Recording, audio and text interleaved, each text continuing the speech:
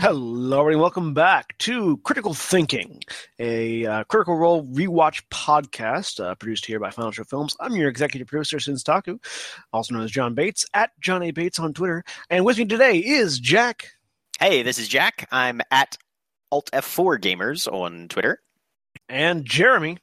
Hi, my name is Jeremy. My Twitter is JThomas411Mania. And this week we are talking about Critical Role Episode 5, The Trick About Falling, aired on April 9th, 2015. I had to remember days, the numbers associated to months there. And in this episode, we have Orion Akaba as Tiberius, Laura Bailey as Vexalia, Taliesin Jaffe as Percy, Ashley Johnson as Pike, Lima Bryan as Vaxildan, Marisha Ray as Keyleth, Travis Willingham as Grog, and, as always, Matthew Mercer as the Dungeon Master. Previously, the party had been sent down by Arcanist Allura Vysoren in search of halfling Lady Kima Vord into the mines of Craghammer, beneath which they went after getting permission from Nostoc Gracevine, who owned the Gracevine mines. They fought a number Hulk, fought a Duragar, found an Illithid, found some more Duragar, and then found another Illithid named Clarota, whom they decided to associate themselves with for an extended period of time, which we all deemed to be an allegory to their desire to rapidly make bad decisions. I don't know if it's an allegory, if it's a very, very clear demonstration. An example of their desire to make very bad decisions. Right. There you go. This isn't metaphorical. This is real life. This is literal. All right. And I believe that was as quick a wrap-up as I could possibly do. Yeah, because they invaded the Durgar war camp, blasted a hole through the roof, Percy got his arm caught in the bullet's mouth, and yeah. Yes, the last episode ended as they fought a bullet to death after straight murdering an Illithid and a bunch of Duragar. The general now lies beaten. So the remnants of the Durgar army inside the building have been destroyed, aside from a few stragglers that have laid their weapons down, and the general now lies beaten on his knees before the rest of the party. The party interrogates the general for word of Lady Kima. After Vax intimidates him, he reveals that they captured her and delivered her to King Murgol, and she is now being tortured in the dungeons of Emberhold. So we're working our way up the power structure here. This is the first we've heard of King Murgol, I think, right? Yep. Yes, it is. Okay. Yep. During the interrogation, Clarota attempts to read his thoughts, causing blood to pour out one of the general's nostrils and ears, after which he gives up what he knows about Kvarn. Kvarn was responsible for forging the Alliance. For centuries and generations, his people and mine killed and fought. It wasn't until Kvarn came that we decided to work together for a common cause: expansion, unification, dominion over these lands and these mountains. Divided, we were weak, petty, greedy. With Kvarn leading us, we have purpose. We had growth. We could take what we like. And I'm but one dwarf. If I fall here, many more will take over where I fell. I have not seen Kvarn personally. What I know of Kvarn, a being of immense intelligence, a creature that needs not walk this earth, one that does not touch the land of which it traverses, which is redundant, by the way.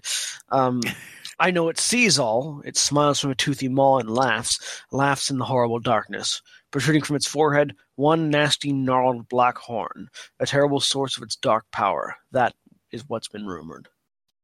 So that's a description. That's a physical description of Kvarn, whom he has not seen personally. What do you guys say of that description?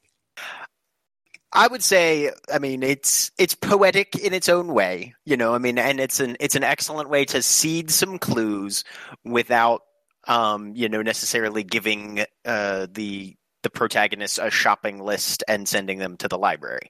So I felt like it was a reasonably evocative description, and that it definitely served its purpose of, sort of drawing this conceptual picture for them without actually saying it's a fill in the blank. Yeah, no, it's funny because, I've been playing D&D for many years, and that description, looking at it now, like rewatching, I think, how the hell did I not figure out what he was talking about? But I didn't. I wasn't sure what he was talking about at the time of my first watch of it. Mm-hmm. And it's because, yes, he provides plenty of clues, but he also, there's stuff in there that Kavarn is not your standard member of his people. Right. And those things are sort of their own thing that give you a clue that there's something very different about this character, but also do a nice job of masking exactly what it is so that savvy watchers and savvy players don't necessarily know right off the bat and say, oh, well, this is clearly what's going to happen from here. Spoilers for listeners who haven't seen the following episodes. Kavarn is an undead narwhal. Yes, exactly a narwhal. Undead fiendish narwhal. Undead fiendish flying narwhal. Yes. And if you believe that, I've got some real estate in Arizona to sell you. It's on the coast. Yes, it is. But I actually, and I may be one of the minority here, but I actually apparently called it. Like, I remember listening to this description and not knowing what Kavarn was, not having, I was watching much well after this episode aired, but I didn't know what was coming next, obviously, because I hadn't watched it. What was coming next, but I did at this description. For some reason, I thought he said explicitly what it was. Because when it came around and everyone was surprised, I was confused because why are people surprised? I thought we knew this already. Didn't we already say this? Right. Yeah. I have a habit of doing that apparently. So if I accidentally let slip with information that I think is obvious, I'm sorry, because I tend to read a little bit too much into things. But and we've talked previously before about how the unknown is, it's the concept of show don't tell, and keeping things at least a little murky generally lends itself to a much more effective storytelling experience, especially for the audience. So instead of him saying basically, hey, let's play 20 questions here, and if you guys can get it in 5, I'll confirm your theory. It's like, no, you don't want to do that in a story, especially when you're establishing something as a arcane but intrinsic threat. You don't want to be like, and surprise, it's a king cobra. It's like it's a magic cobra, right? It's a magic king cobra with this description, and I feel like this description inevitably. I feel like this description was pre-planned. I feel like he did write this whole bit of dialogue. There's too much dialogue here for it to have been improv. As someone who improvs a lot of dialogue, I know this. That being said, do you think he did write that redundant information in there, or do you think that was an accident, slip of the tongue? I think from a compositional perspective, I would say that was probably a slip of the tongue. Because from a writer's perspective, from a literary perspective, I don't think it needs to be reiterated. A creature that needs not walk this earth, one does not touch the land of which it traverses. I feel like one of the two, both of those is overload, and will start to either draw too fine a point on it or confuse the issue. Right. No, I think, especially given the order of the clauses, I would say from Matt's perspective, as he's got these points and elements that he wants to get across to sort of evoke this, mysterious threat while still seeding it with some actual clues. I think he said, as soon as he heard the words, a creature that needs not walk this earth, come out of his mouth, his writer's brain immediately went, okay, that's super vague and could be taken about a bajillion different ways. And so he restates the sentence with slightly more specificity. Because one that does not touch the land of which it traverses, they mean the exact same thing, but that second one is a little more focused. It's more specific. Yeah. Needs not walk this earth can be metaphorical, and it could mean a demon. It could mean something that is undead and should not be walking this earth anymore. Right. It Could mean something that stays yeah. in one place and accomplishes everything by means of telepathy. You know, I mean, like Exactly. right. It could mean Professor X. Yeah, the way the way I read it, I feel like the original line may have been something like a creature that does not touch the land of which it traverses, and he stumbled into that needs not walk this earth, and then corrected back to the original end of the sentence. That's just the way it seems to me from what I've seen of his writing style. It seems like that may have been the original line, and he stumbled on it and then corrected himself. It makes sense. From a literary perspective, again, a little bit of redundant there, but overall, not a bad description of bad vague description. Just a little bit loose there at the end. Whether it was intentional or not, it does serve a purpose. It reveals a little bit about the character of the person who is sharing this information. Now, granted, that's not really relevant about 10 minutes later, but it does tell us a little bit about this character and sort of distinguishes them, the general distinguishes them from sort of the rank and file that we saw earlier that were also interrogated, in that he's a little bit more wordy, he's a little bit more cultured, able to speak, I guess, in a metaphorical language. No, that's fair.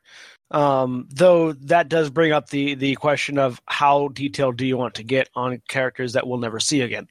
But he didn't know that we were never going to see him again. For all we know, for all he knew, they could have been let go or forced to come along with as a guide. So, following that speech, the general also tells them that there is a secret side entrance to Emberhold, and the group decides to let him live, but they take all of his weapons and clothes, and to quote Percy, "We'll be keeping your weapons, your armor, and, I believe, your pride." And that is the moment right there where I fell in love with Percy. That line. It's a good I line. liked Percy up until that point. I thought he was a good character, but I really wasn't engaged. Percy in the first few episodes is very quiet. And he has his moments. The thinking a couple episodes back to the other interrogation and things like that. But that was one of those moments. Like that was one of the first, along with the Billette scene at the end of last episode, was one of the early real iconic Percy things. Yeah. So and I like it as well because you're starting to get a look into Percy's wit. Yeah. Because the closest, we all know that, Orion games the game as much as he possibly can with Tiberius. These are some of the very few moments where Taliesin Jaffe games the game with Percy. And you'll see this again and again where instead of trying to force the DM into allowing them to do a thing or go a certain direction, Taliesin and Percy will sit back, they'll wait for that perfect phrase and then say, all right, I'm going to hold you to that. Yeah. And I think I've already said that Percy's my favorite character of the group. Yes, you have. Yeah. A couple of times. I feel like that's already been established. But if it wasn't, Percy, and for many reasons, one, I dearly enjoy Taliesin Jaffe, as an actor and as a person, but also Percy is just the type of character I like to play, that loosely psychotic, but well-intentioned character, as Jeremy found out this past weekend, as I drowned a motherfucker in sewage, which is a story for another time. If you're not listening to our Eberron series, please, you're missing out. You really should. But no, this is. I grew up on Alan Alda and George Carlin and Richard Pryor and the blue collar guys, Jeff Foxworthy, and this and while that may seem like it's out of left field, if you actually study the work, it's not, because wit the sort of the key running theme here. That's their currency. Yeah. High intelligence, and like so this high intelligence, even and people that don't think Jeff Foxworthy is witty have never listened to his stuff. He is one of the wittiest comedians still working. That use of language and that use of dialogue to not only drive home a point but also drive home a point with flair is what I devoured as a child, content wise, but is also what drove me to do what I do. Mm-hmm. It is like Alan Alda is one of the key reasons why I am an actor. George Carlin is one of the key reasons why I love literature. Jeff Foxworthy is one of the key reasons why I'm an entertainer as well as being an actor.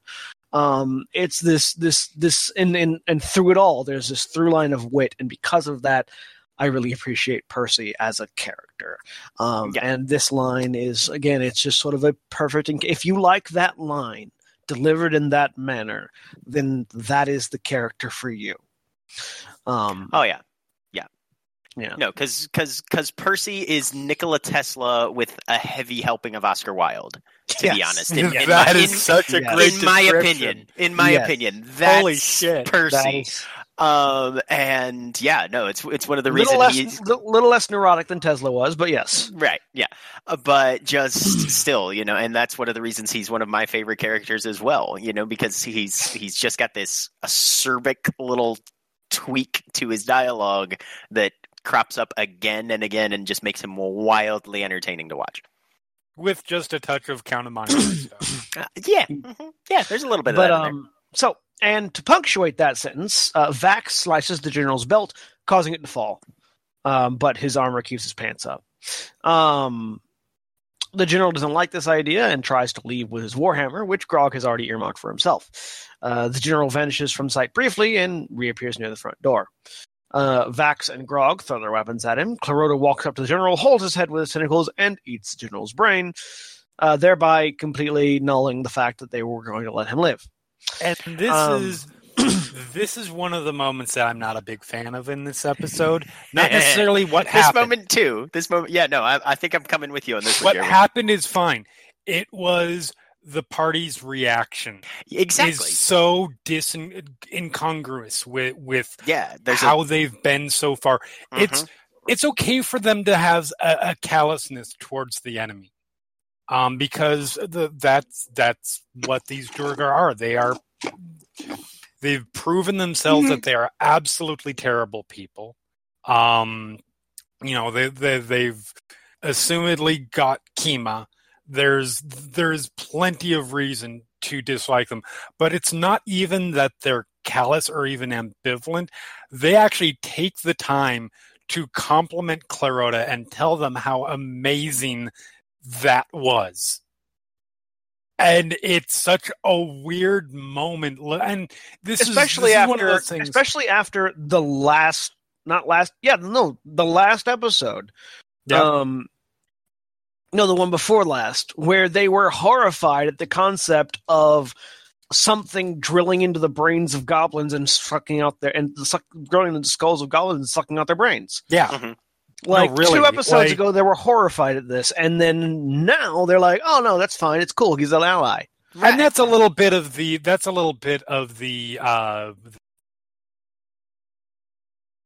role-playing table play kind of mentality, where you're likely to make jokes like that, where you wouldn't if you were in a more formalized narrative arc.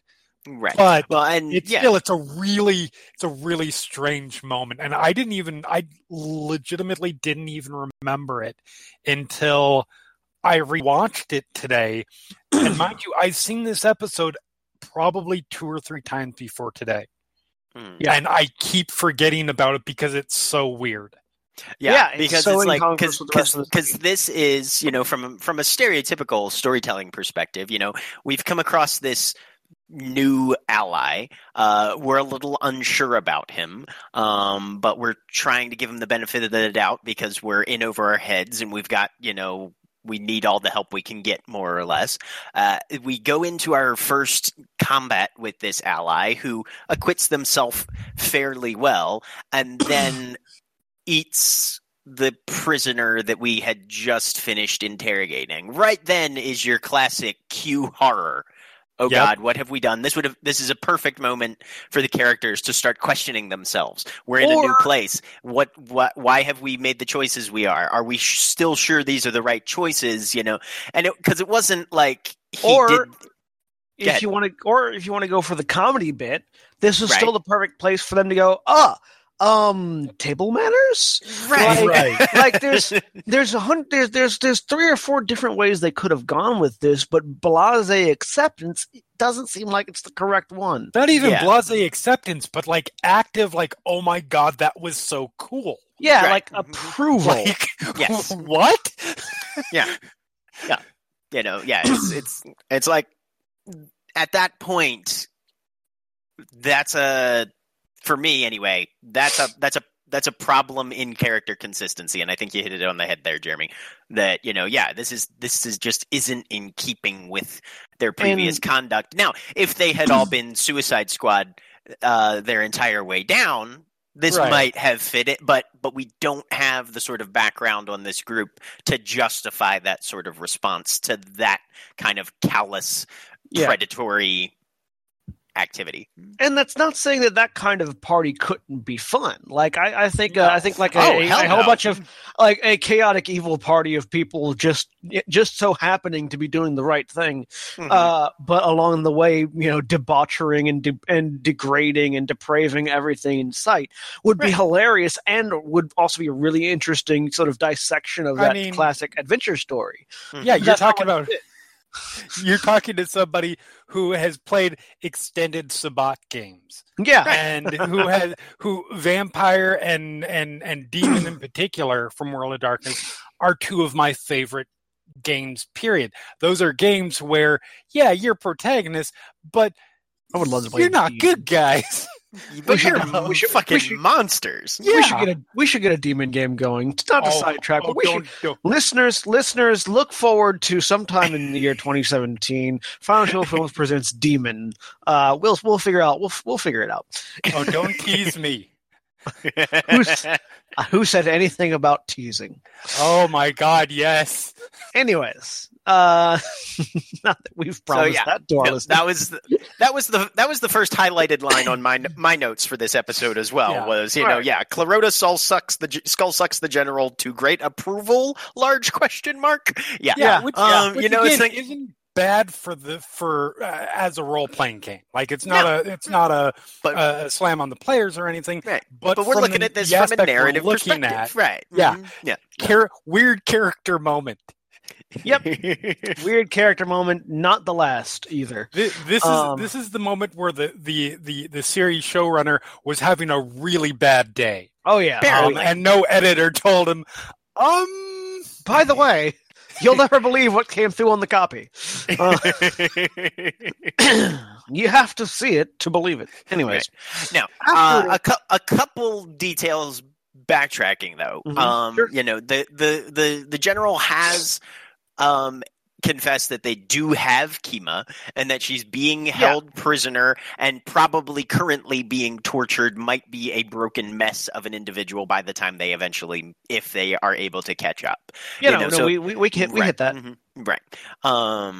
So with that aspect in mind, he's not a completely innocent, escapee. This isn't even like he was trying to escape. Like that's cause enough. Like he could go and warn the rest of the Durgar and bring reinforcements. Yeah. I know there's justification for killing him.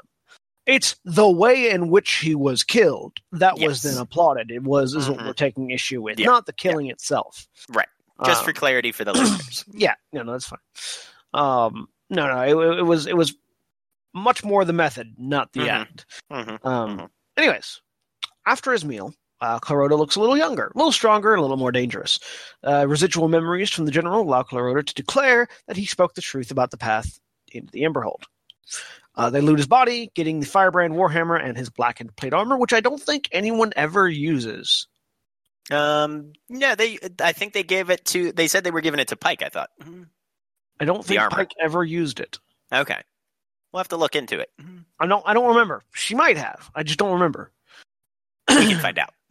Anyways. I mean, to be fair, we see Pike so sporadically that it's very possible she did. Mhm. And Grog harvested the armor off the bullet. Yes. So which we definitely see later. bells and horns sound off in the war camp. Vex uses the dust of tracelessness and sprinkles it around the room as they prepare to leave. Keyleth casts Pass with... Wait. Yeah, no. Keyleth casts Pass Without a Trace. Keyleth does. Yep. Which is... Druids, yo. Yeah, Druids. Turns into an eagle and scoops up the gnomes. Which is odd if you... Again, looking at it from a literary perspective, passing without a trace while you're flying away... Yeah. Now, if you look into the spell description and things like that, No, the spell makes sense. It's just again looking at it strictly from a literary perspective. Weird spell mechanics. Yeah. But even from a literary perspective, it would all depend on how you describe the spell up to that point. I wouldn't and how name you describe right. Yeah, but you wouldn't name it right. Yeah, you wouldn't be like, I'm casting Pass Without a Trace. Yeah, I mean, like, no. Well, yeah, and the whole naming of spells things is only appropriate in very specific settings anyway. Oh, yeah. Harry Potter gets away with it for obvious reasons, you know. I just really wanted to say Pass Without a Trace and then fly away as an eagle because that's a funny sentence to me. Yes, it is. They all take off, flying from the barracks. 30 Durgar are now rushing towards it. They are spotted, regardless of their passing without a trace. And a stream of javelins are fired up at them, hitting Grog, Keyleth, and Percy. Tiberius throws a fireball down, taking out 12 of the Durgar. Hey, minion battle. Minion battle. As they crest over the war camp, they can see more and more Durgar gathering. Bells are going off. Horns are blowing hard. A bunch of them are running over to the siege equipment, specifically the larger ballistae. Vax steers the carpet flying to a tunnel on the far side of the camp against Vex's objections over leaving Trinket behind. As the carpet circles around, another volley of javelins hits Grog, Keyleth, and Percy. Keyleth loses her eagle form, and she, Scanlan, and Pike begin to fall. Vax, and everybody goes ape shit. Yeah, everyone always goes apeshit whenever anything wrong happens. This is the most panicky crowd of players ever. Yep. It's like any small thing that happens, everyone panics. It's fun. Which is fun. It's hugely entertaining. Carry on with the narrative, but engaging.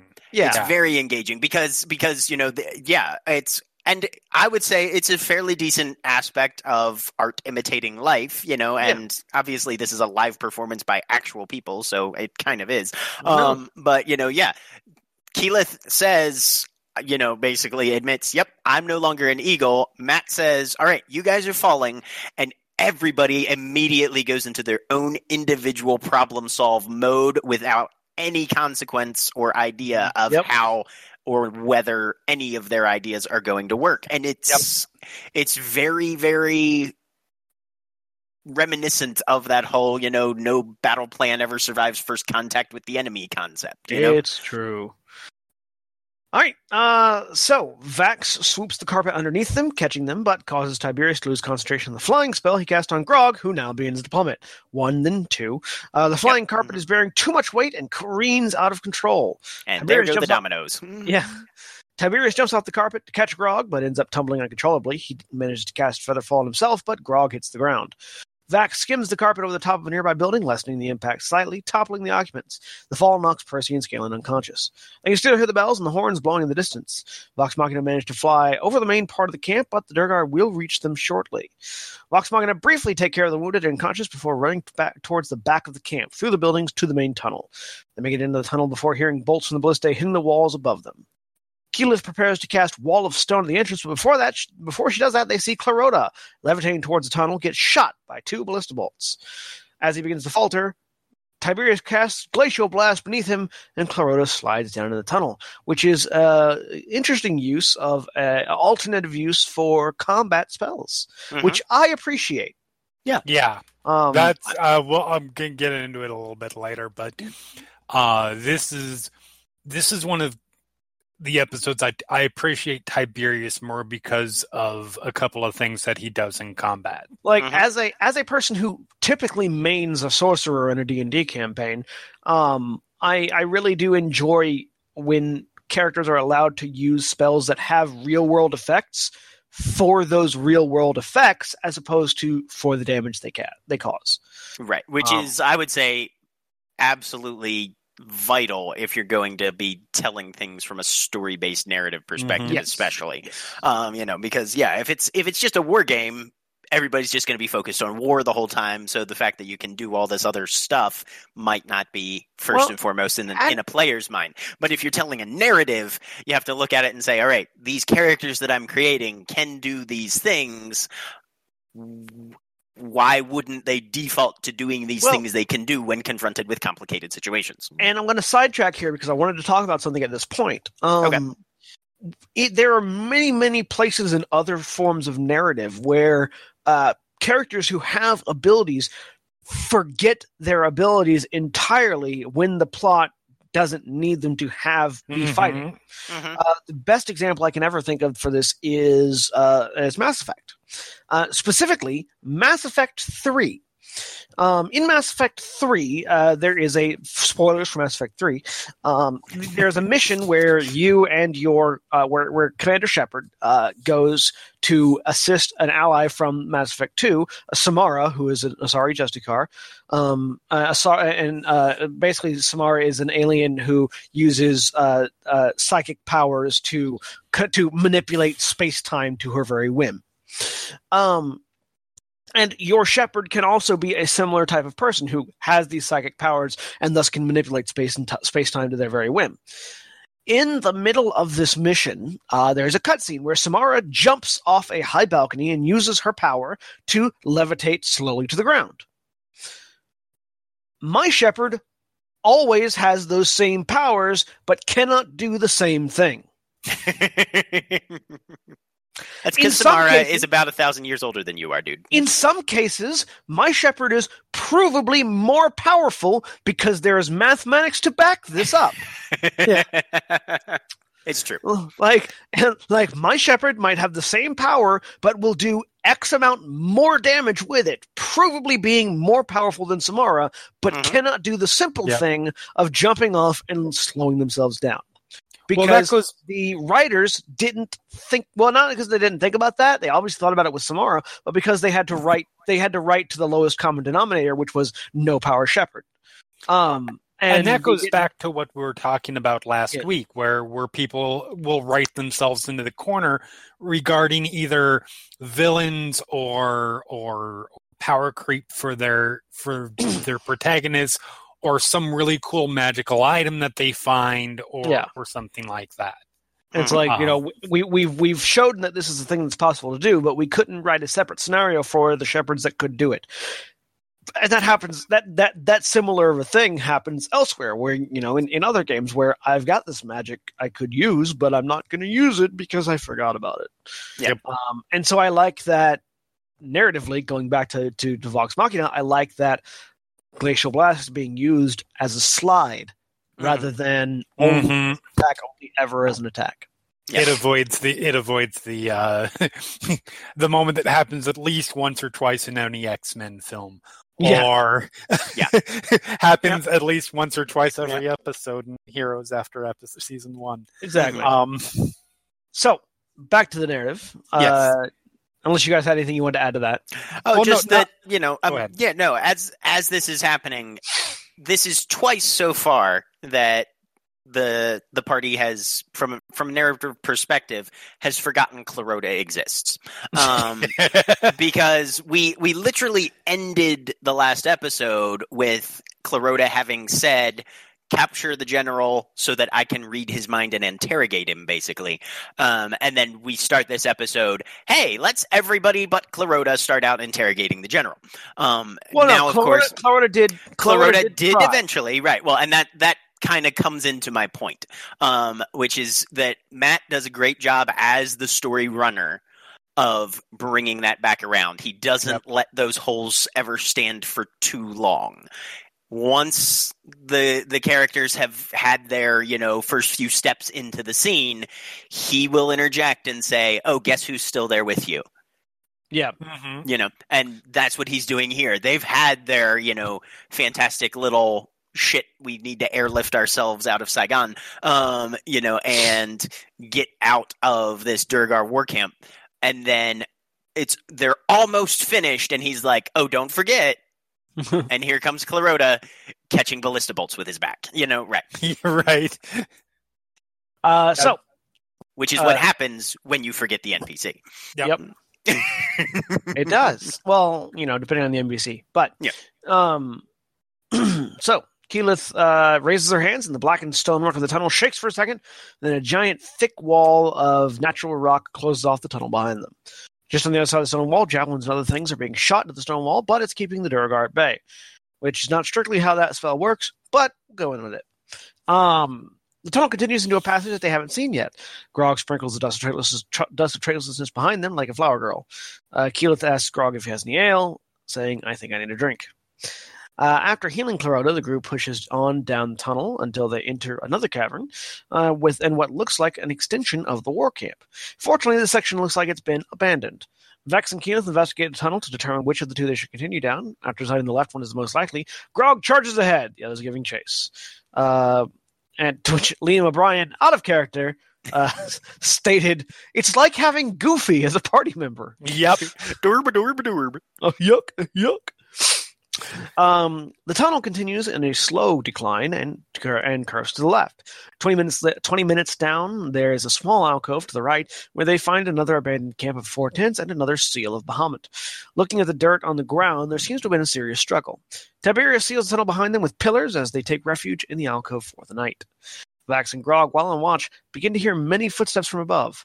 Vax wakes up Vex, and they quietly wait for the footsteps to pass. And they take a break. Yep. So at this point, we've kind of hit a lull in the plot. We've had our little bit, we've had our rising action, we've had our decline, and here we are at our denouement. And Matt uses that very well, I think, especially with the re-emphasis on constantly reminding the protagonists, and by extension the audience, what they're here for. That extra Sela Bahamut, the struggle. He's constantly doing these callbacks to, you are following in the footsteps of somebody else who has already been down here and had their own struggles, and your job is to find them and help them. And I feel like he's been doing that very effectively with just these excellent little atmospheric descriptions and remnants and, residual clues left behind in Kima's wake. Now, the question I have is, how many people was Kima traveling with? Near as we know, by herself. Yep.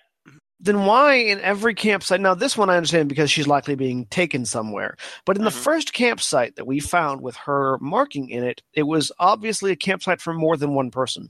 Because she was using somebody else's campsite.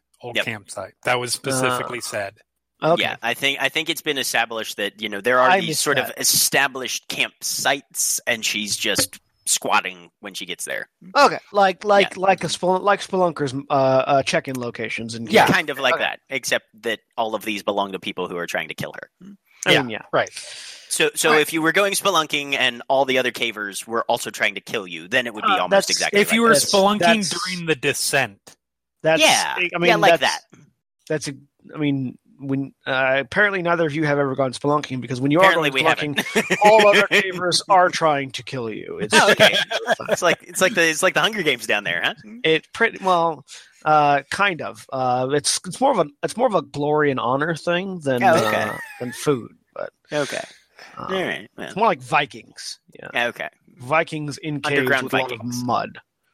Okay. Anyways, good to know. We get back from the break. After their unrestful rest, Pike, with the help of Grog, break them out of their hiding place, and they continue down stealthily. The air begins to warm. The smell is a combination of still groundwater mixed with sulfur, and we get the following lovely exchange of dialogue. Vax smells like Grog. Travis, in Grog's voice, I would like to trip Vax. Grog, suck it, elf. Vax, what goes around comes around, baby. And then Vax face plants into the stone ground. Grog, What happened? Did you not stealth past that little pebble? Vax. It's all right. When the Illithid General is bearing down on your walnut-sized brain, I may be there. I may not. Pike. Hey, don't be rude to him. Vex. You guys, these caverns are getting to us. Grog. I'm so happy right now. The comedic asides are always fantastic. Yes. And it was a perfect way to sort of pick back up after the break, because we had this whole episode starts off with the interrogation, and the character debate that's going on there goes into this really cinematic action scene that sort of picks stuff up. And before the break, it had ended on this sort of, okay, we can take a breath and relax moment. Yeah. So this sort of picks up the tone again nicely. Yep. Clarota shuffles alongside them as they walk, and Keyleth asks Pike what she saw in her vision. Pike explains that she visited a shrine of Sarenrae because she had a feeling that she had been here. And she said that she saw what they've been going through already and what the general was talking about. She saw that there was a single twisted horn of blackened soul matter. It was a point of concentrated evil, and was so strong that she couldn't stay in the vision because she could feel that it was taking over. So it pulled her out of the dream. She had some other visions, kind of went past, and then got this thing, and basically, based on her vision, was able to lead them in the correct direction to go. She described her visions, that going past the jagged onyx-colored fortress, framed in molten rock, past a field of broken glass and bone, and talking about a cavern of blue crystal where a fungal fortress entwined an ancient city of marble and jade. To which Clarota responds... That is a typo. It is a fungal forest. Fungal forest. Yes. Forest.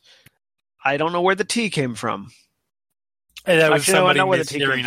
I'm positive. No. That is a typo. Fungal forest.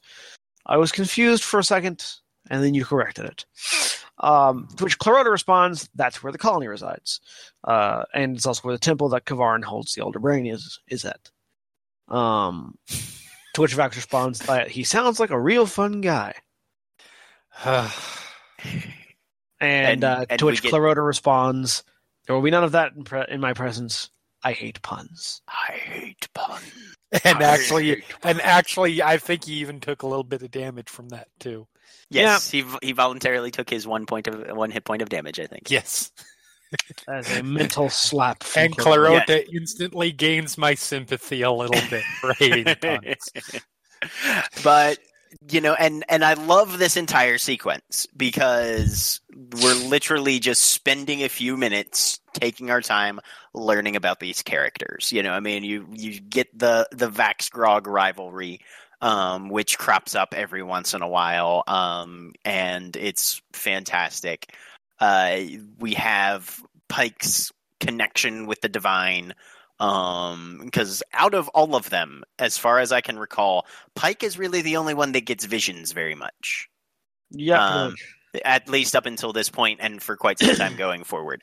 It's Matt doesn't go in for the whole prophetic dreams shtick nearly as much as I do. But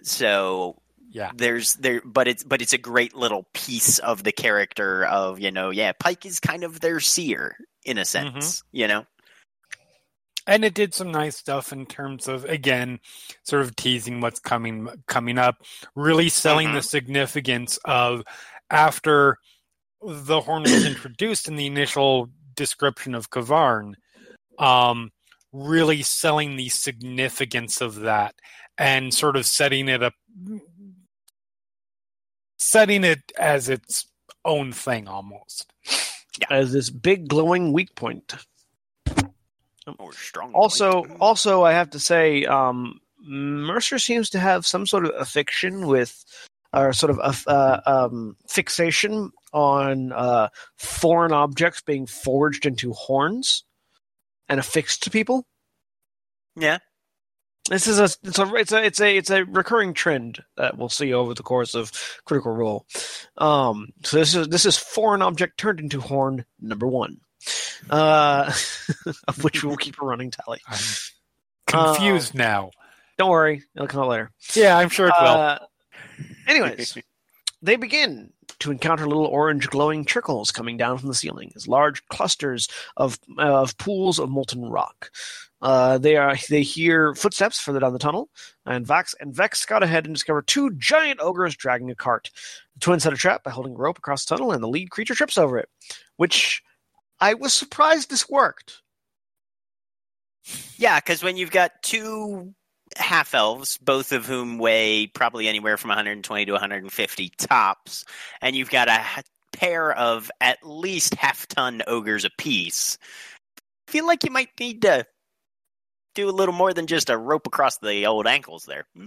Yeah, I mean, it worked because, to be honest, it allowed things to play out the way that it played out. Right. It was a little Ewok's Moon of Endor for me. Yeah. It's like physically it works about as well as your average Michael Bay physics film works, or like X-Men Origins Wolverine. But it was a fun moment that also, again, allowed things to play out the way that they played out, and sort of reveal, well, other things also worked to reveal what was in the cart, but yeah, played towards that. I'm just saying, it would have been hilarious if the ogre had just kicked forward and the twins got taken for a ride. That would have been funny too. And that would have also worked. But they called for Grog. Grog runs into the fight. Vex jumps onto the back of one of the ogres, slashing and pulling open its flesh, eviscerating it.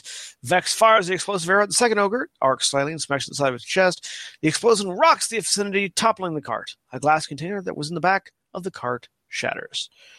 And then Tiberius says, "This is poppycock." Tiberius blasts the ogre with 3 scorching rays. As each explosion hits, its flesh ripples from the impact and exposes bone. It gives out a horrible roar. The cart shifts and something amorphous and liquid emerges. Scanlan inspires Grog and casts invisibility on himself. Vex fires a lightning arrow at the black ooze and it splits. Vax runs up. Now, we want to stop there for a second and walk backwards. Yep. I was just going to let you run for a bit, but go ahead. So black oozes. Oh, this is going to be fun.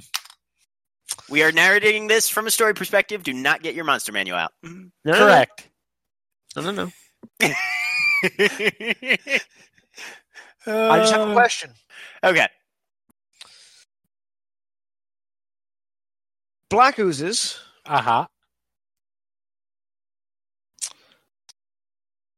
When they're just in ooze form, what do they look like? Jelloish. Yeah, right. Greasy. Grease. Right. They look like grease. Sort of a congealed oil slick almost. Yeah, like oil. Yeah. What does lightning do?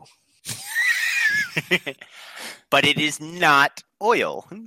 But what does lightning do when it hits oil? Well, consider. I mean, you're talking about a, I want to say, non-polar molecule. No, because I'm trying to think about conductivity of oil. Yes. Right. This is your science moment with critical thinking. Yes. And just because something looks like oil doesn't mean it is oil. Right. Oils can conduct an electric current. And just because something looks like oil doesn't mean it is oil, but at the same time, when a duck looks like a duck, you assume it's a duck. And also, this is not Percy who fires lightning into it. It's true. It is magic oil. Yeah, right. But yeah. Typically, just to shortcut it, typically when lightning or some other high energy substance hits oil, it catches on fire. Even if you don't know and obviously they don't know what a black ooze is at this point. Right. It looks like oil. In your brain, Vex is a ranger. Mm-hmm. Yep. I'm not talking about Percy, who's a scientist, Vex is a ranger, and a ranger has at least once experienced a forest fire, especially because forest is one of her favorite terrains. Uh-huh. Underdark is the other. Underdark is the other. So she, of all the people, should know to be cautious when throwing random magical effects at what appears to be grease or oil. I mean, to be honest... This is just from a literary perspective. Yes. Yeah. To be honest, if I was looking at it, if I was playing Vex at that moment, and not knowing what black oozes were, even thinking that it might catch on fire. Now, granted, I play Quinn, so this may not be the best example of someone being cautious. I would do it because if it's something that is sentient and it's part of the bad guys, wouldn't I want it to be on fire? But you don't know what it is yet. No, I don't. But I know that it's coming out of a box that's being carried by the bad guys, so it out can't of a box be great. that you out of a broken glass container.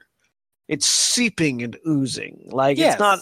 I don't know at this point. Has it actually indicated that it was a living creature yet? Yes, it has. Yes. Because it shattered and then it crawled out of the wreckage of the cart and glass. It was made clear that it was some kind of creature. I'm just saying it seemed very, very, very meta. Kinda, yeah. Mm-hmm. Like I might have shot an arrow at it. It's like, what is that thing? But until I know that it's not going to catch on fire and light everybody else in the vicinity on fire, I wouldn't use fire or lightning. But anyways, well, it's immune to lightning, so yeah, she made the right call. Oh wait, no. Now it's Jack's turn. Vex fires a lightning arrow at the black ooze and it splits. Like I said, we're looking at it in a different narrative perspective. We don't know what a black ooze is either, theoretically. Right. Mm-hmm. Vex. Oh yeah. No, my problems with this fight have not started quite yet. Okay. Vax runs up the remaining ogre's back and plunges the daggers into him. The ogre's jaw goes slack as it tumbles forward, lifeless. Percy shoots ice at the ooze, and it quivers, but the ice gets absorbed. He shoots again, the form quivers, but continues to slither forward. Keyleth lashes an ooze with her thorn whip and pulls it to the edge of a pool of lava. Getting that fire thought going on. Yep. Pike casts Insect Plague over the two oozes. Why is the cleric casting Insect Plague? That, thematically, that's confusing. That's a Pathfinder holdover, I think. It is, but, thematically, just a cleric of life casting a plague seems weird. Well, I don't know. And that's name. That's spell name. Well, yeah, I know. That's spell name, right? And also, I would say, because we haven't really gotten a lot of background on established religion at this point. I mean, when you think of, maybe it's my upbringing and background, but when I hear the word plague, I think of two things. I think of divine retribution. Right. I either think of the Black Death in Europe, or I think Let My People Go, which was 10 pretty nasty plagues, which came pretty much from the biggest, baddest celestial asshole that's ever... Right. Yeah, so, but I'm pretty certain Moses was a druid. Of which Plague of Locusts was definitely one of them. No, it's true. That's true. That is absolutely... I am 99% sure that's why it's a cleric spell. Right. No, I'm certain. It's just one of those interesting things to me. But yeah, no, and so I feel like it's one of those things where if it's done well, it could be this sort of nifty little, hey, look behind the curtain. They're that type of clerics in this setting. When it's just dropped without any background whatsoever, it kind of gives you a jolt. Yeah. Yeah. And when I think Insect Plague, I think I am Death, Harbinger of all. Right. You're thinking like Four swarms Horsemen. Right. I think insects also a religious swarming. Reference. Yes, it is. I'm thinking insects coming out from underneath a cloak of an undead creature. Not Cern Ray can have a dark side too, yo. I have death destroy your rewards. Yeah, I mean, like, what is one of the primary after effects, secondary effects of war? Death. Yep. Anyways, Grog activates his firebrand hammer, lighting up the cavern, and charges the ooze, not in the lava, leaping over the bodies of the dead ogres. He smacks the ooze twice, and it screeches, splashes Vicar, hit Grog, and burn his torso. The ooze flanks Grog and hit him. And at this point, we see that it's not flammable. Therefore, I would at this point be more willing to throw magic at it. Clarota casts Lightning Bolt, apparently not seeing what happened when Vex shot it with her lightning arrow. The ooze divides again. Now, at this point, I do have a problem, thematically and narratively, because Clarota is a denizen of the Underdark. Yes. Mm-hmm. Not only is Clarota a denizen of the Underdark, he's enlisted. Of all the people in this party that would know what an ooze is, Clarota is the one to know. Yep. So, and this is where my problems start with this fight. Continue. All right. Aside from the fact that, like I've said before, in fact, this very evening, there is a special place in hell for people who do not know how to fight an ooze, because there's just so many ways you can fuck up yourself and the entire rest of the people that you are trying to work with. Because oozes don't get weaker just because you divide them. In fact, they kind of get stronger, because then you've got way more numbers of incoming attacks every round of combat. All that aside, Clarota is a native. He should know better. Mm-hmm. That's like half the reason that they've got him here, is because he's a native and he can help, and this is his home turf, and he should know better. Vax doesn't know how this is going, but everybody sees Grog taking a shit ton of damage because he closes to melee. So already everybody should be aware, don't get up close to these things. Vex, maybe she's never fought one of these oozes before, but lightning apparently A, doesn't hurt it, B, makes twice as many of them. So, yeah, it's already been established. There's enough information already in place, even from just a story perspective, that you don't need more characters making the exact same mistake. If you want to, it's gotten redundant at this point.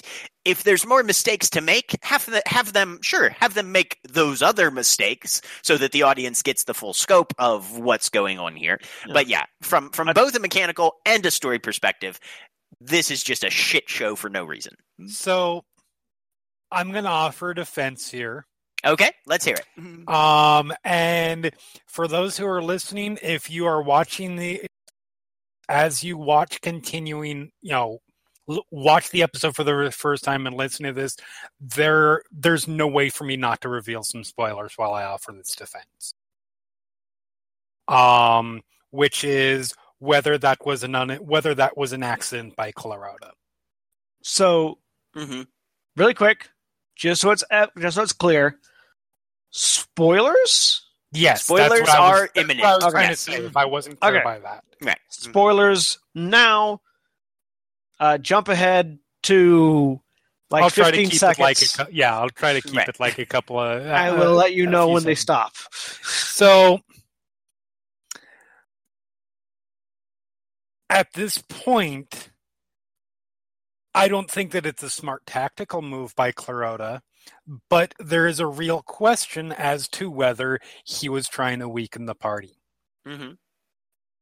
The only hole in that defense right now is weakening the party means he dies now. Which is exactly why I say it might not, whether it was a tactical move or not, or a smart tactical move or not, is one thing. I have always been of the opinion that it was an intentional thing. And in fact, that moment was my first real going from, okay, maybe there's something, maybe we can trust this guy because he's the outsider and he's supposed to be a bad guy, but he's being portrayed as a good guy too. Wait a minute, what the fuck? Mm-hmm. I always viewed it as intentional. For all of the same reasons that we've mentioned. Clarota had other spells. Yeah.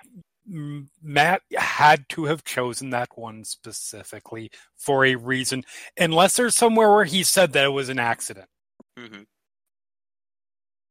I don't know if there's anywhere that he confirmed it as an accident, but I feel like it could also be as a GM, you just get sort of like tunnel vision. And I feel like it may be a thing not thinking about the fact that Clarota would know this is a bad spell, so much as it is Clarota is an NPC that has this spell on hand as a handy damaging spell and didn't see what happened with Vex's lightning arrow, so he's going to try it and then discover that it doesn't work. I mean, that's entirely possible. That was just the way that I always read it. Yeah, right. No, but even if this were Clarota's first sort of push to weaken the party, he still could have done it so many better and different and less incompetent ways. And it's also a futile attempt to weaken the party because they're just going to rest afterwards. Yeah. Well, no, in that if you don't weaken the party enough to kill them, at which point you die too because you're with them, then it's futile because they can rest. That's the point where, because let's be honest, if the NPC does something that gets the entire party killed, that's not just bad. That's bad DMing. Yeah, there's no way to get around. That's bad DMing. I mean, however, you are that could be good DMing. If you have Clarota do that in a way that, if the players are paying attention, give them reason to distrust him, that's smart foreshadowing. Yes. Certainly, that's how I always viewed it. Certainly, it could be. I just feel like, well, we're looking at this from a narrative perspective, not correct. A and from a narrative perspective, I think that it's smart. I think that it worked as a foreshadowing. Mm-hmm. That's my defense. Spoilers done. Okay, I think. All right, spoilers over. We'll just say spoilers over now. Anyways, Clarota casts Lightning Bolt and divides the ooze again. Vax hears a pair of clacking sounds on the ceiling and sees two large creatures clinging to the ceiling, scurrying across before both leap down on the ceiling. One takes a swing at Pike and hits. What are these creatures? Hook horrors. Hook horrors. That's right, hook horrors. Bird head, crab body, more or less. Crab bird. This is one of the crab. Sounds like bird. This is one of those D&D monsters where someone that was high when they came up with the idea. Right. Oh yeah. Either that, or it's just write a card with every type of animal on it, put them in a hat, pull out two. That's how the owlbear got created. I mean, come on, guys. It was the 70s. It was a weird time. No. We know how the owlbear created. We know how the owlbear got created. A mage wanted to see an owl and a bear have sex. Anyways, one takes a swing at Pike and hits. The other swings and misses. But misses Tiberius. Sorry. With a funky grin. I'm not sure why that's the descriptor used here. Because Tiberius specifically says, I give him a funky grin. Aha. Tiberius picks up the creature next to him with telekinesis and throws it into the lava pool. It sizzles and shrieks in pains and it sinks in the pool. Tiberius blasts the other with Glacial Blast. He misses the creature, but forms a blast into a spike jutting from the cavern wall. Scanlan, worried that Pike is in danger, inspires her. He then attempts to dominate the monster near her and succeeds. Vex shoots an arrow at the creature in the lava, which seemed unnecessary. Vax runs and jumps over the lava pool. As he jumps over the lava pool, the creature there claws at him. Again, unnecessary dangers, but Vax is that kind of a character, which so makes sense to me. Once he lands, he slashes at the ooze with his daggers, and their acid splashes his arms. Percy takes 2 shots at the little oozes. Keyleth shapes into an eagle and flies behind the oozes and then returns to human form and casts Thunderwave, which I think... Drew, does her particular circle of Druid allow them to be shaped as a bonus action? Yes. Twice? Yep. Yes. Okay. Twice per short rest. Well, I mean... long rest. Twice in one turn. Well, dropping it is always a free action. Oh, is it? Okay. Yeah. Mm-hmm. All right. And cast Thunderwave. Pike sprints to Grog and casts Cure Wounds on him. Let me just say, as of this point, despite her ensuing reputation, Keyleth has been extremely tactically sharp this entire fight. Using Thunderwave to try to knock the oozes into the fight into lava is a good tactical decision. Whip to try and drag him into it. Yeah, no, she's been doing great. Keyleth has been, oh look, lava, a thing that destroys everything. Let's get them into it. No, that's and everybody in the pool, guys. Yeah, and this is one of those fights where, like I was saying before, it's a shining moment for Tiberius, and I've been harsh on the character, and I will continue to be harsh on the character because I just don't like the character narratively. Yeah, not as harsh as Voragol will be. That being, boom! That's alert. That's not a spoiler alert. Nobody, if you're watching from the beginning, you don't know what those words mean. That is true.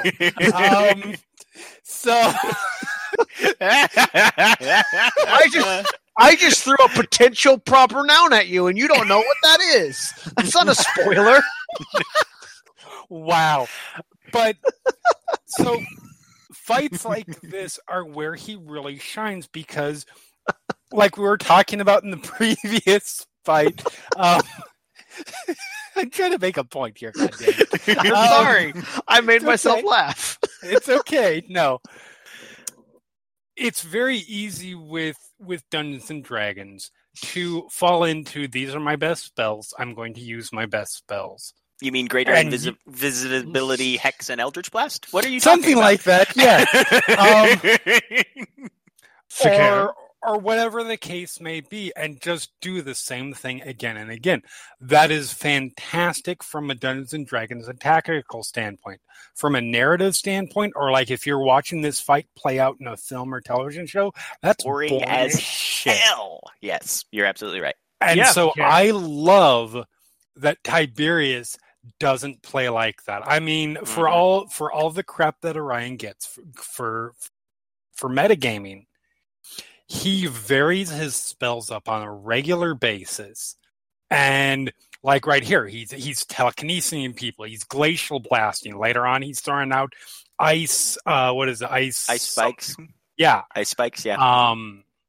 He used the glacial blast very differently earlier. There's and I was gonna point out, as a person who runs Sorcerer Main a lot, it's not varying up your spell use isn't necessarily even as difficult as casting a different spell every time. Yeah. It can just be the way you like. I have a character who is a sorcerer favored soul using the original Unearthed Arcana version of the favored soul, not the new one. And that let you use martial weapons. And so he has a sort of a crosshatch spear. It's that Japanese-style crosshatch spear where, the spear tip is 3 blades as opposed to 1. Yeah. And he fires, because he has Warcaster as a feat, he fires scorching rays from each tip of his spear. Yeah, and uses that Loki style, and uses that while riding around on a white tiger. Right. So, doing things. So you're playing a David Bowie song? No, I'm playing. I'm playing Yukimura Sanada from Dynasty Warriors. Okay, or that sure. From Samurai Warriors. Because I've totally played all those games. Yeah, right. Samurai Warriors. but doing something as simple as that makes the fairly redundant thing of I cast Scorching Ray over and over again more exciting and more interesting. Yeah, it's as somebody who's viewing and watching this stuff, or that if you're reading it, or whatever the case may be, you want to see new and exciting ways of these combats playing out.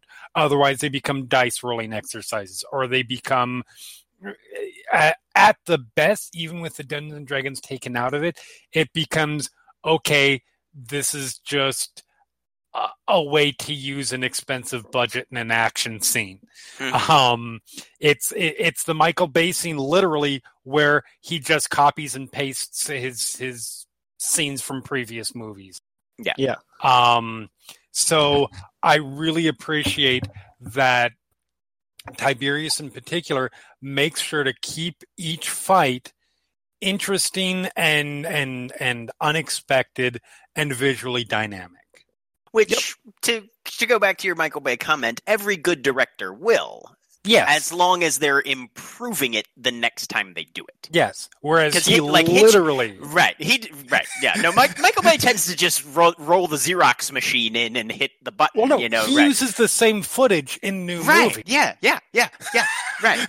Whereas like Hitchcock, there are scenes that are lifted almost verbatim from earlier movies, but he does them slightly differently. He's polished them. He's refined them, so yeah, it's repetition is not necessarily just the death of art. It's just don't copy paste. Yeah. So Pike sprints to Grog and casts Cure Wounds on him. Grog ends his rage. Now I don't recall why Grog ended his rage here. No, me neither. Was there a reason? Grog made like 12 tactical errors in one round, which got him unconscious from the oozes. Yeah. To be honest, I watched this right before we started, and I can't tell you why he ended his rage. It is, however, the first time he has ever ended his rage early. I was about to state that is the first time, as far as we know, I think officially in their campaign, that he ended his rage early. Mm-hmm. He tried to run back to the creature near the ice spikes, away from the oozes that he was currently fighting, that he had ended his rage while next to. Maybe he thought the oozes were dead? I don't know why, because they clearly were not. Idea. I have no idea why he ended his rage and walked away, but he did and got hit by the ooze and fell unconscious. Because Travis was done with fighting and wanted to be unconscious for a bit? I don't know. I think Travis genuinely lost track of what was happening. Yeah, he must have, because he should have kept his rage up and he should have disengaged. Yeah, or just kept attacking the ooze. No, he should not have done that. Well, the thing is... Sorry, I'm getting angry again. No. The reason I say that, if you're so low on health that you're pretty certain you're going to go unconscious regardless. Might as well take somebody with you. Might as well take an ooze with you. That's fair. Especially when you're a barbarian, that's your focus. Yeah, that's true. Barbarian does not disengage. Barbarian smashes until thing is dead or barbarian is dead. I wonder if that might have been why he ended his rage. Was there, and because they're coming from Pathfinder, and for some reason I'm thinking there's some rule set where if a barbarian is raging, he can't necessarily disengage. More or less. It's an overly simplified version, but that might be the assumption. Okay. But I don't think there's ever anything. I mean, I know that's not the case with a few exceptions. Mm-hmm. There's typically never an issue of a barbarian picking a target or not being able to back away from a target. And that may be an in-character thing where it's like, so long as I'm raging, I'm not going to back away from a target. Right. But and at the same time, it doesn't make sense for while there's no mechanical restriction from changing targets while in a rage, it may be a grog thing. Whereas I can't not attack the target I'm attacking so long as I'm in a rage. Right. But either way, that may be why he ended his rage, so he could try to step away. Which would be a great little character flavor thing to throw in. Yeah, it would be if it had been explained. Right. But yeah, you do have to delineate those things from a narrative perspective. As it stands right now, the way we're analyzing it, he ended his rage for no reason and stepped away for no reason to get knocked out for no reason. Mm-hmm. Or at least with no side effect coming from it. Like getting knocked out from smashing the ooze would have been understandable. Maybe not tactically sound, but understandable. Getting, raging and just charging off into the next thing and getting knocked out from attack of opportunity would have also been understandable. But stopping the rage and consciously deciding to step away from the ooze and just eat both of those attacks of opportunity rather than eliminating them. Yeah. Anyways, one of the oozes moves towards Pike and Vax and gets an attack of opportunity. Moves towards Pike, and Vax gets an attack of opportunity. Pike gets hit by the ooze. The other two attack Vax, but he dodges out of the way. Clarota, taking a note from Tiberius, uses his own telekinesis to lift a large ooze and slam it on top of the hook horror already in the lava pool, completely dissolving the hook horror. The dominated hook horror moves to the edge of the lava pool and strikes twice at the creature in the lava, causing it to dissipate, but then breaks Scanlan's domination. Tiberius throws 2 ice spikes at the hook horror, trying to push it into the lava pool, but it holds its ground. Scanlan arcs his sword at the hook horror, which is the first time Scanlan's attacked something with a melee weapon? I'd like to say yes. I want to say yeah. At least that we've seen. Right? Probably, possibly, almost the last time. Yeah. The first time, and he wasn't even in control of the character. Yeah, no, because if Sam had been there, Scanlan would not have done that. I just guarantee it. Yeah, no. First time, and the first time, and the last time. City of Brass Myth Carver, but yeah. Yeah, I mean, I was making a joke. Yeah. And you ruined it. Piercing where Tiberius' ice spikes embedded, cracking open the armored shell. Vex marks the ooze by her brother and makes 2 bow attacks, killing it. Vax throws his 2 daggers at the ooze, finally a smart decision. Yep. They begin to sink in, but teleport back to his blink back belt. Percy takes 2 shots at the ooze, it splats against the wall, and liquefies. Now, has Percy been shooting this whole time? Yes, he has been. I've been reading about him shooting. It just has been of so little consequence, I feel. Yes. Mm-hmm. Yeah. It's just been Percy shoots. Okay, moving on. Percy didn't get to do much this fight. No, not a ton. Keyleth hooks 2 ends of her thorn whip into the creature and rips it apart. The creature plummets into the magma and distills the still sizzling form of the ooze. Pike heals Grog and the rest of the group. And everyone lies and tells Grog that he killed it. Yeah. And then Percy examines the cart. He discovers a broken and slightly scarred glass containment unit and various body parts. Grog loots the ogres and finds some gold, 2 pieces of which he gives to Vax, and 2 to Pike for healing him. Keyleth collects some shards of broken glass. They tread for another half an hour until it opens up into a familiar cavern. They continue on for another half an hour until the whatever they're at opens up into a familiar cavern. They're in the crevasse where Keyleth and Vex met Clarota. Wait, wasn't that a dead end? No, there were other passages out of that canyon that they just never explored. Okay. Yeah. They take this opportunity to collect Trinket. Yes. And that's where they end. Yep. Pretty much.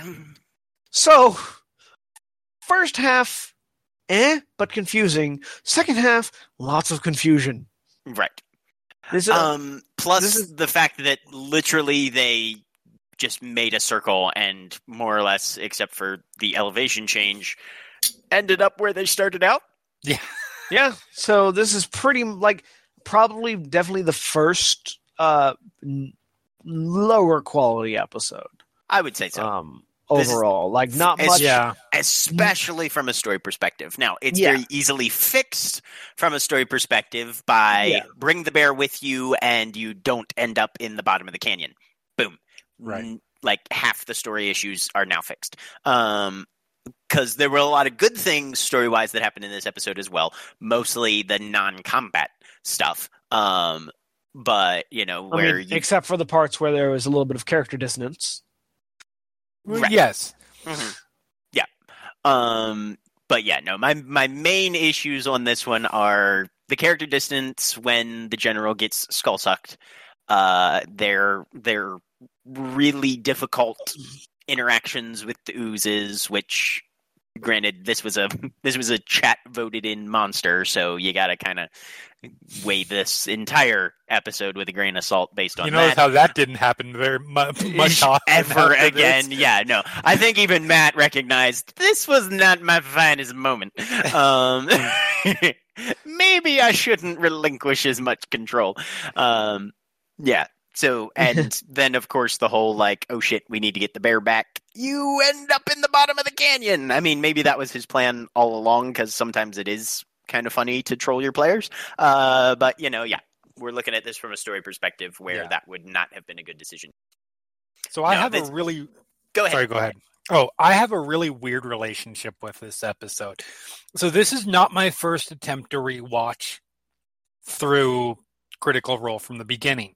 Mm-hmm. I tried this probably about 3 or 4 months ago, and it lasted exactly 4.5 episodes. This was the one that killed it for you. And a half, you say. And a half. And it's not even necessarily that I dislike this episode. From a critical standpoint, yes, it has flaws that we've all talked about.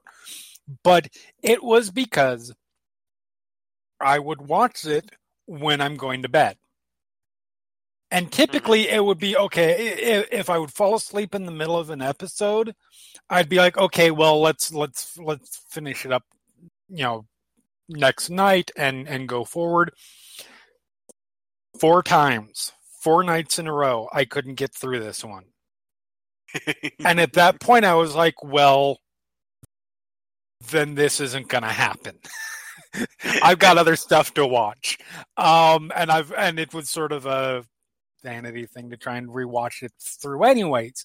So my opinion, if an episode of this show, which I regularly watch until well into the morning every Thursday, because I go and do stuff when it's actually airing live. If I can't make it through an episode in 4 tries, there's something wrong. Yeah. And yet most of the things that when I was watching through and writing down were things that I liked or things that I appreciated. This is one of Tiberius's better episodes. There's, Keyleth is really on game with a lot of her stuff. So I'm really ambivalent about this episode. Well, I think I can tell you why you couldn't make it through it, if you don't already know. Shoot. It's because it's a do-nothing episode. Yeah. I mean, that's a big part of it, but there are a lot of do-nothing episodes going forward that I really like and can make it through without the thing is, there are good parts in this episode. There are good aspects of it. But at the end, the episode circles back around to where they were in the beginning. It's a literal cul-de-sac of an episode. Yeah. No. This is the episode where if you're writing a novel, your editor says, "Okay, keep these 3 paragraphs and throw out the rest of the chapter." Rest. Yes. Yeah. Mm-hmm. This is a filler episode. Mm-hmm. Yeah. No, it is. It absolutely is. Which is what happens when you let the chat decide what happens in the episode. Exactly. It's like, and to be perfectly fair, saying a bad episode of Critical Role is saying like the worst of the Doctor Who doctors. Still Doctor Who. Like, yeah. It's whoever it is. Spoiler alert! It's Troughton. I'm fully behind that. It's still really fucking good. The line between good and bad is very thin. It's just some of them have to be worse than others by sheer metrics. Yeah.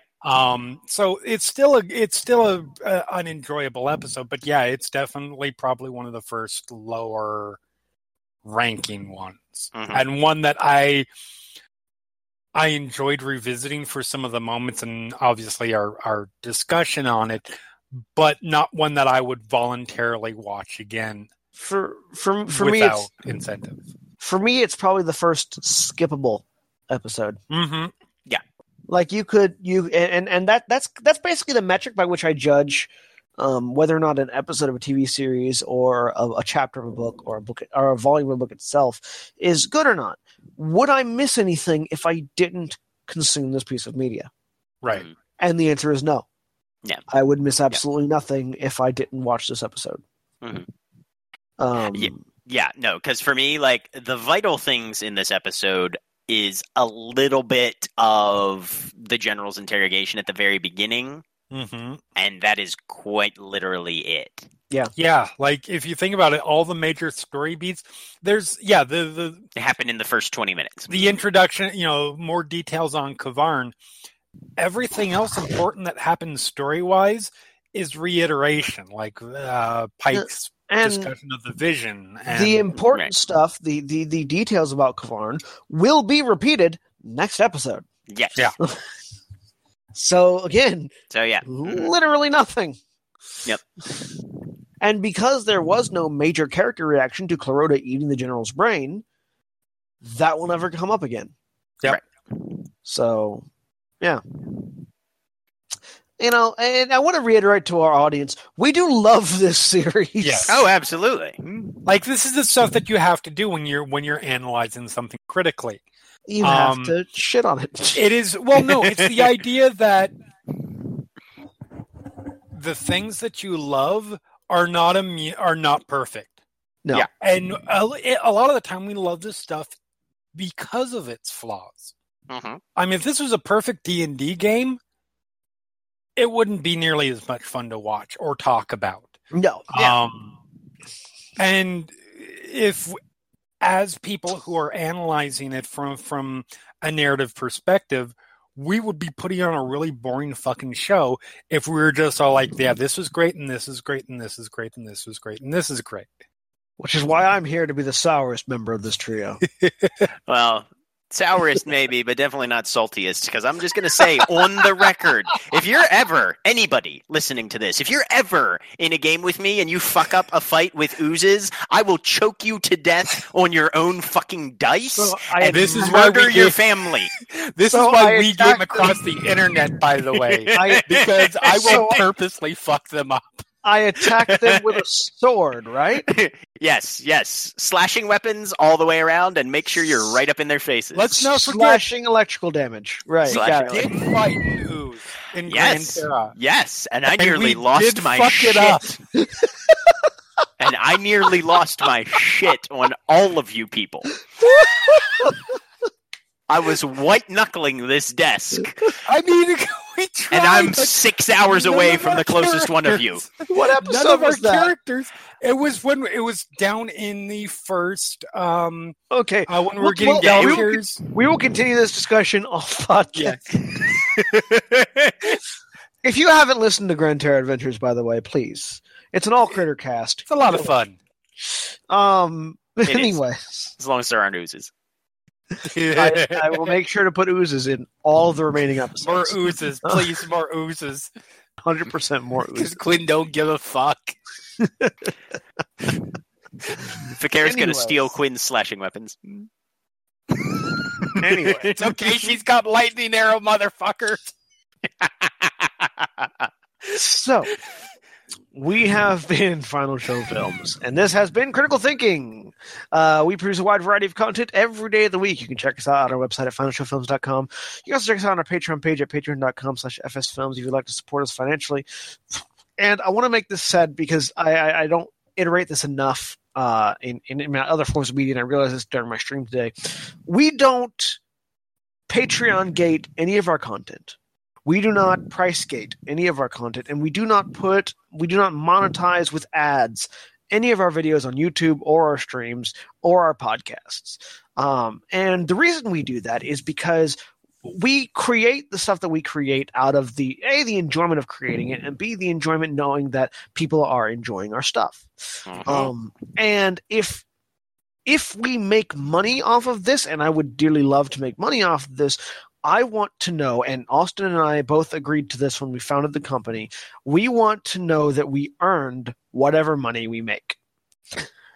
And so because of that, the only way to support us financially is with a donation via Patreon, a monthly donation there, and it can be as little as $1, as much as you want, or a one-time donation on our website through the PayPal. You can click on the Donate Now button there, and it helps support us there because we don't want to get your money, get ad money whether you like us or not. We want to know that we are worth your donations. So, that being said, please support us on Patreon. We appreciate that. We appreciate all of our patrons, especially with our $25 supporters, Chris Comfort and Tonic. And we appreciate all of the people that donate with a one-time donation off the website. We appreciate all of you for listening, and we appreciate 411mania.com. Jeremy, give us a spiel. 411mania.com. We are a pop culture news site for fanboys, fangirls, fan geeks, whatever. Fan geek? Yeah, fan geek. Yeah, Fan- We cover movies, TV, a little bit of comic books, music, video games, wrestling, mixed martial arts, and now D&D actual plays and reviews and everything the Final Show Films does. Did you hear about the Rotary Daily magazine? They had this new article about bladeless fans. It was great. all the fan geeks were going nuts. I know all the Oh, fan me, geeks were going nuts. me, I'm partial to a 3-blade upright oscillator, but I you know. hate you guys.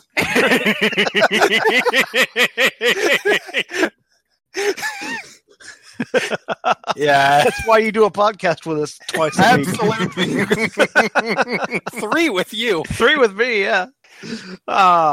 Anyways, Thanks for listening to this shit show. thanks for listening.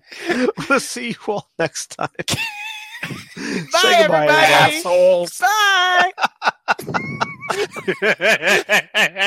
I think that was our best sign off yet. Yep.